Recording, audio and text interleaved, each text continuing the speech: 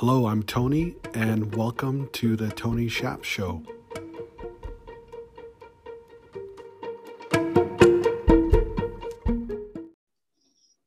Hi, everyone. Welcome back. This week I have Dan with us. I'm super excited to introduce you to him. I can't wait for you guys to learn more about who he is, what he does. And with that said, Dan, I wanted to give you a big, warm welcome to our show. Thank you very much, Tony. I'm delighted to be here. Great. Thank you. You're super welcome. Let's dive right into the one word open. So if you could open us up with a one word that could describe how you're feeling in this moment, Dan, that would be great. I would say focus, Tony. We've been quite busy lately in our shop, and I think prioritization has been a key to try to get through all the different things we're working on at the moment. So focus for right now. I love it. With focus being the opening, let's go right into business. So can you share with us a little bit more about your firm, what you do, who you invest in, and where you are at today and where you're heading? Absolutely. Thanks for asking. So Salt Creek Capital is a lower middle market private equity firm, and we're generalists in terms of industry, but we focus very much on situations that require a change in leadership. So oftentimes that's a retiring owner or a family-owned business, and through an effort to achieve liquidity, they also need to find a buyer for that business who can introduce and facilitate new leadership. And so we've completed about 36 transactions of this type, where in each situation, we introduce a new CEO as part of that transaction. So there's a very large number of baby boomers across the US who are entrepreneurs and have founded businesses who over the next 10 to 15 years will be looking to retire. And as part of that, unlocking the value that they've created in their business, which oftentimes is the single largest asset that they own. And at the same time, finding an excellent leader to take on the stewardship of their business is the challenge they face. And so we've tried to build our offering really around facilitating that type of transaction, both offering liquidity to that business owner so that he has the liquidity and resources to retire, while at the same time, providing him a leader to transition the business to, who can ideally grow it to the next level, offer increased amount of challenges to the team, maybe expand the geographic footprint or product line, what have you. Oftentimes we find that later in an entrepreneur's career, they're not as focused or as aggressive about pursuing growth.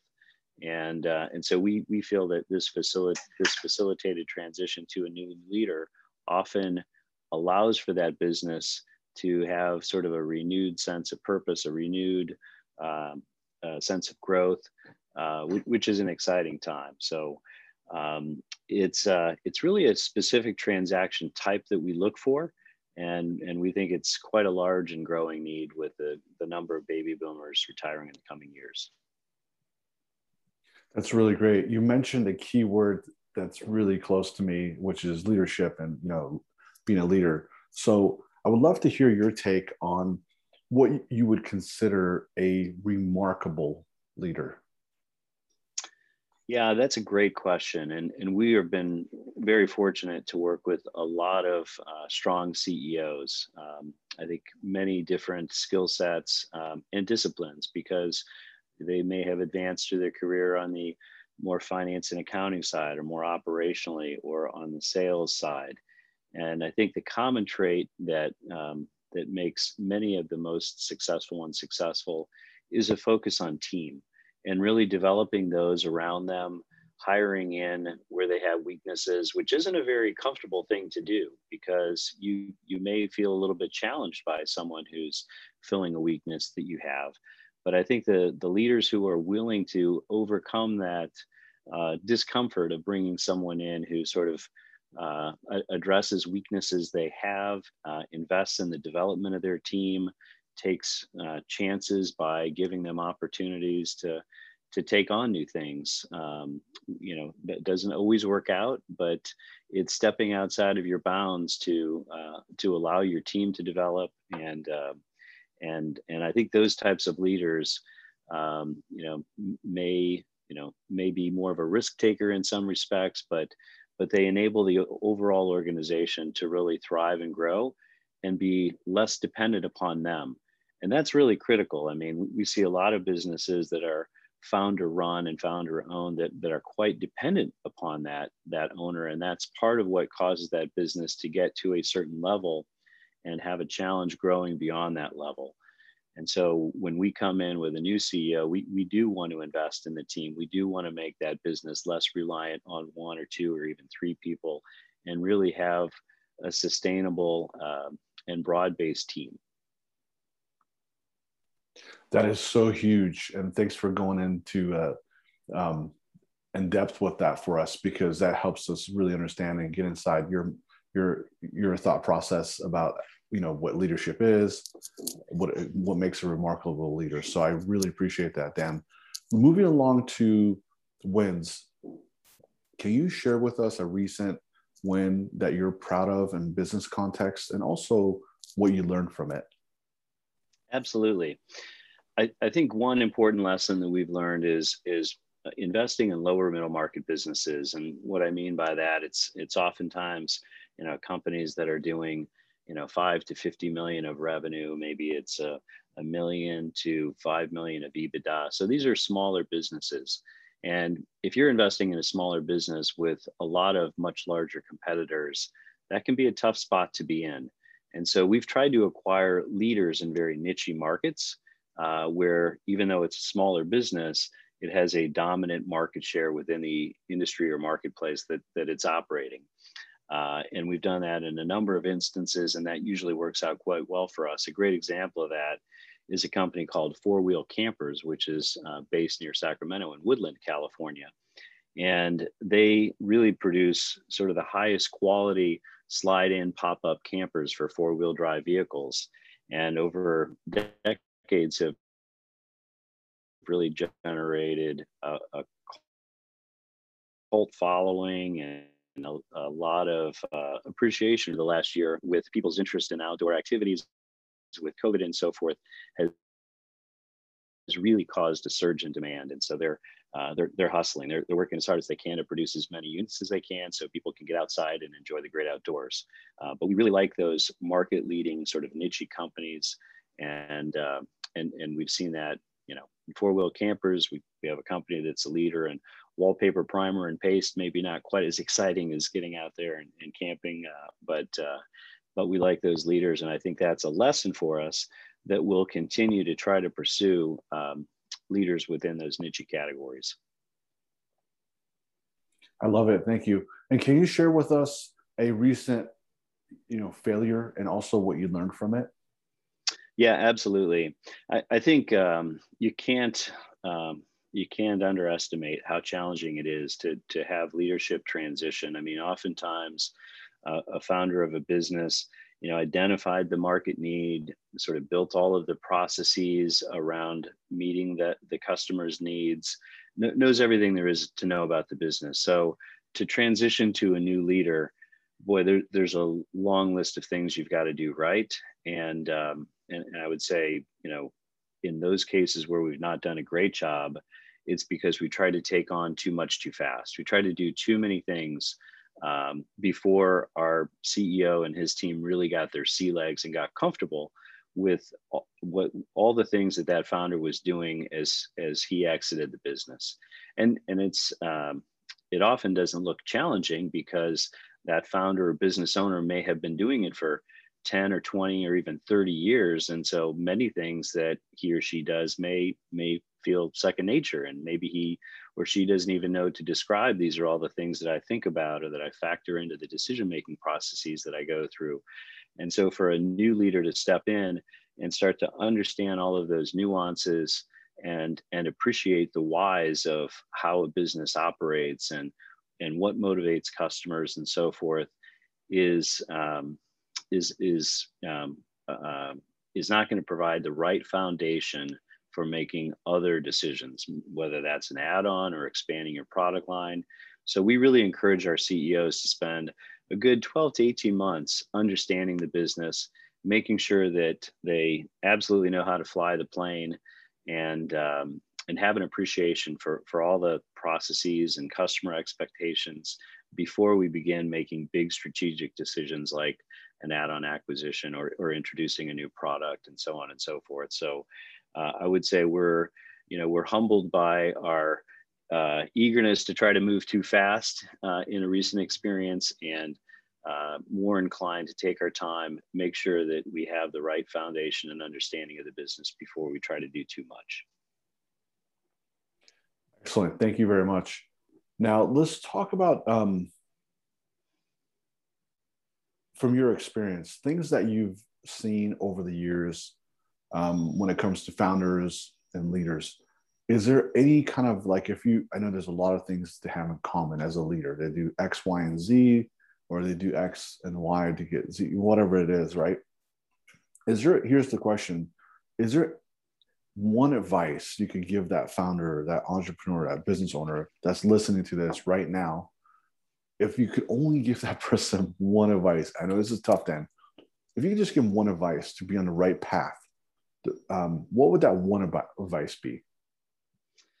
That's a great question, Tony. I would say for many business owners, it's figure out a succession plan for yourself. Figure out a way that you can step out of the business. And that may be implementing software and systems that help others make decisions of the same quality and caliber that you do with all of the experience that you've gained over the years.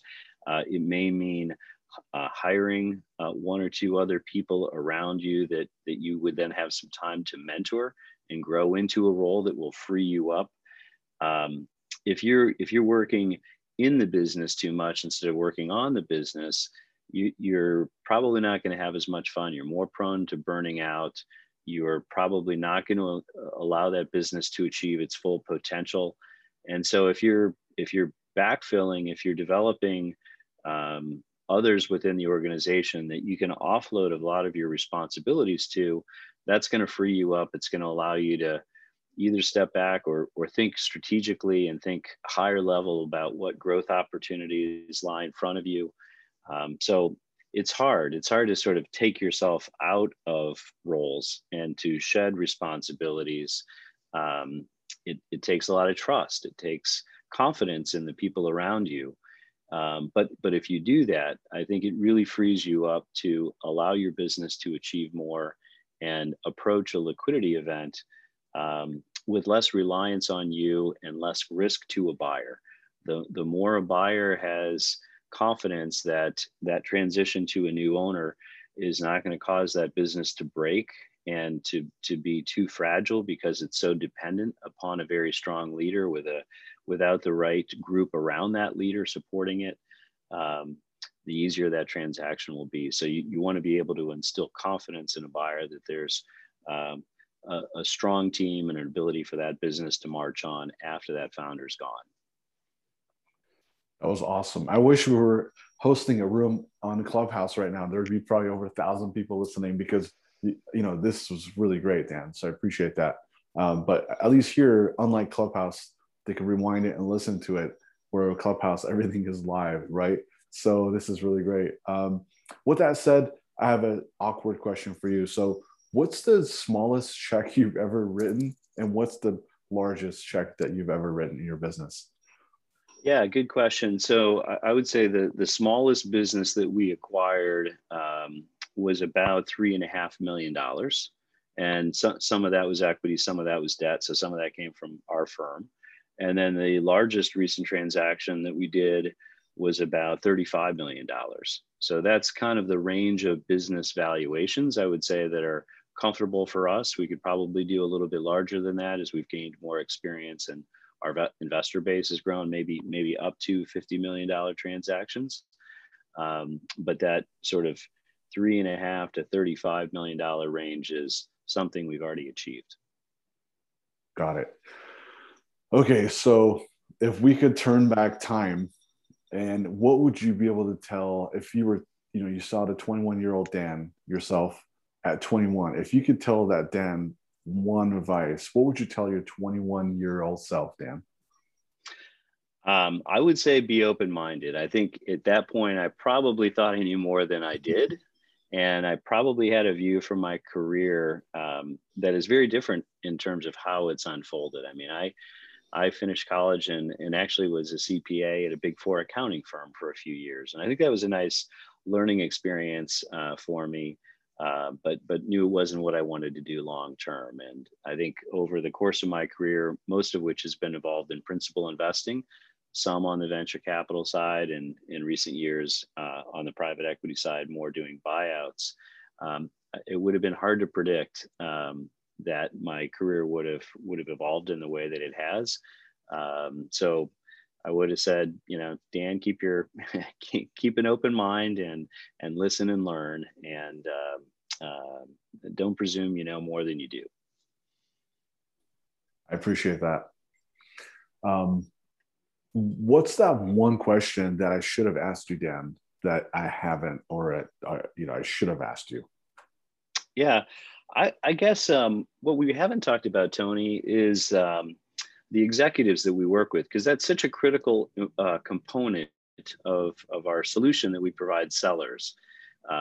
And I think oftentimes it's the quality of the executive that we're partnering with to acquire a business that allows Salt Creek to stand out from other buyers.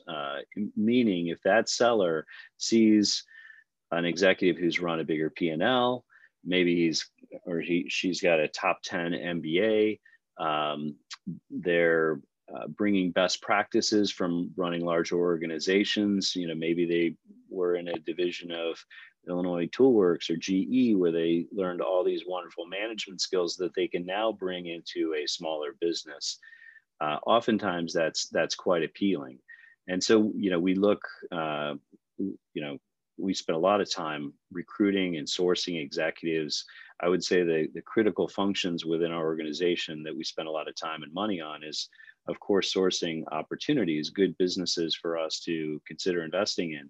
But we also spend a considerable amount of time recruiting top level executives who want to partner with us and be backed by a PE firm and running a business. And there's a lot of great talented executives that, may be sick and tired of being a W-2 and feel like they want to bet on themselves, invest alongside of us, be backed by a private equity firm, and have more of a wealth creating event over a 5-year period growing a business. And so we spend a lot of time and effort. Typically, we've got maybe 15 executives on our bench. We want to have a wide range of different industry experiences and backgrounds, so that as deal flow comes in, we've got the right executive experience to pursue each of those deals with. But that's a big part of our business, and maybe something that's a little bit different than many other private equity firms who may have operating partners who will sit on the boards of some of their companies. But in terms of actually having one of their executives move in on day one as the new CEO of that business, I think is part of the unique aspect of Salt Creek Capital. Excellent. So, and the person who's listening to this right now, if they want to test the waters or jump all in, what should be happening in the organization for them, for it to make sense for them to reach out to you? Well, I would say there's a couple of different types of audience members. Certainly, if you're a business owner and you're planning for an exit and you'd like to speak directly to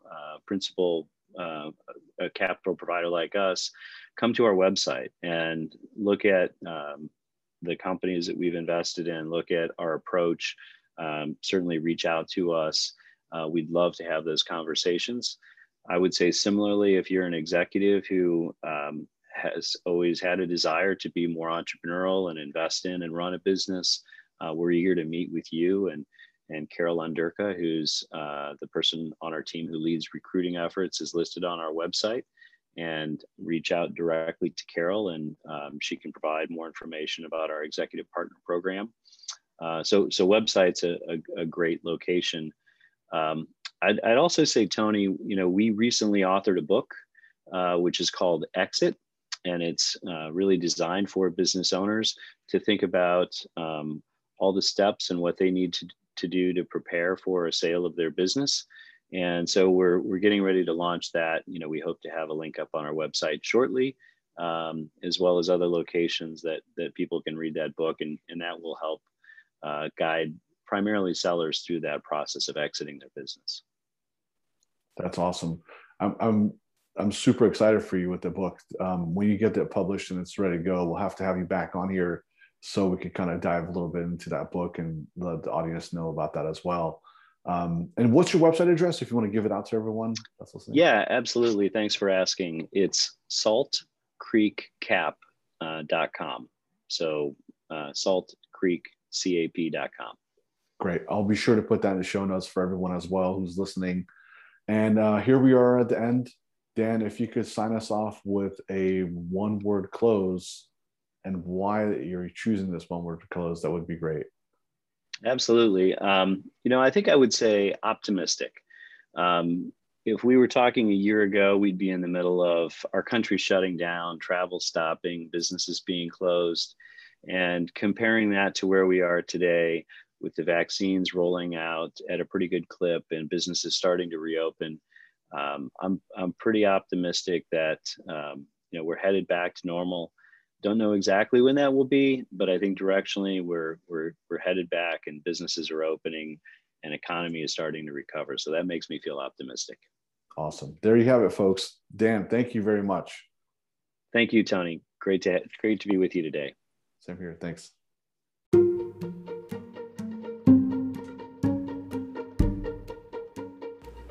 And there you go. I hope you enjoyed it, and great to have you, and thanks for listening, and don't forget to subscribe and stay tuned for the next episode. Till next time, onwards and upwards.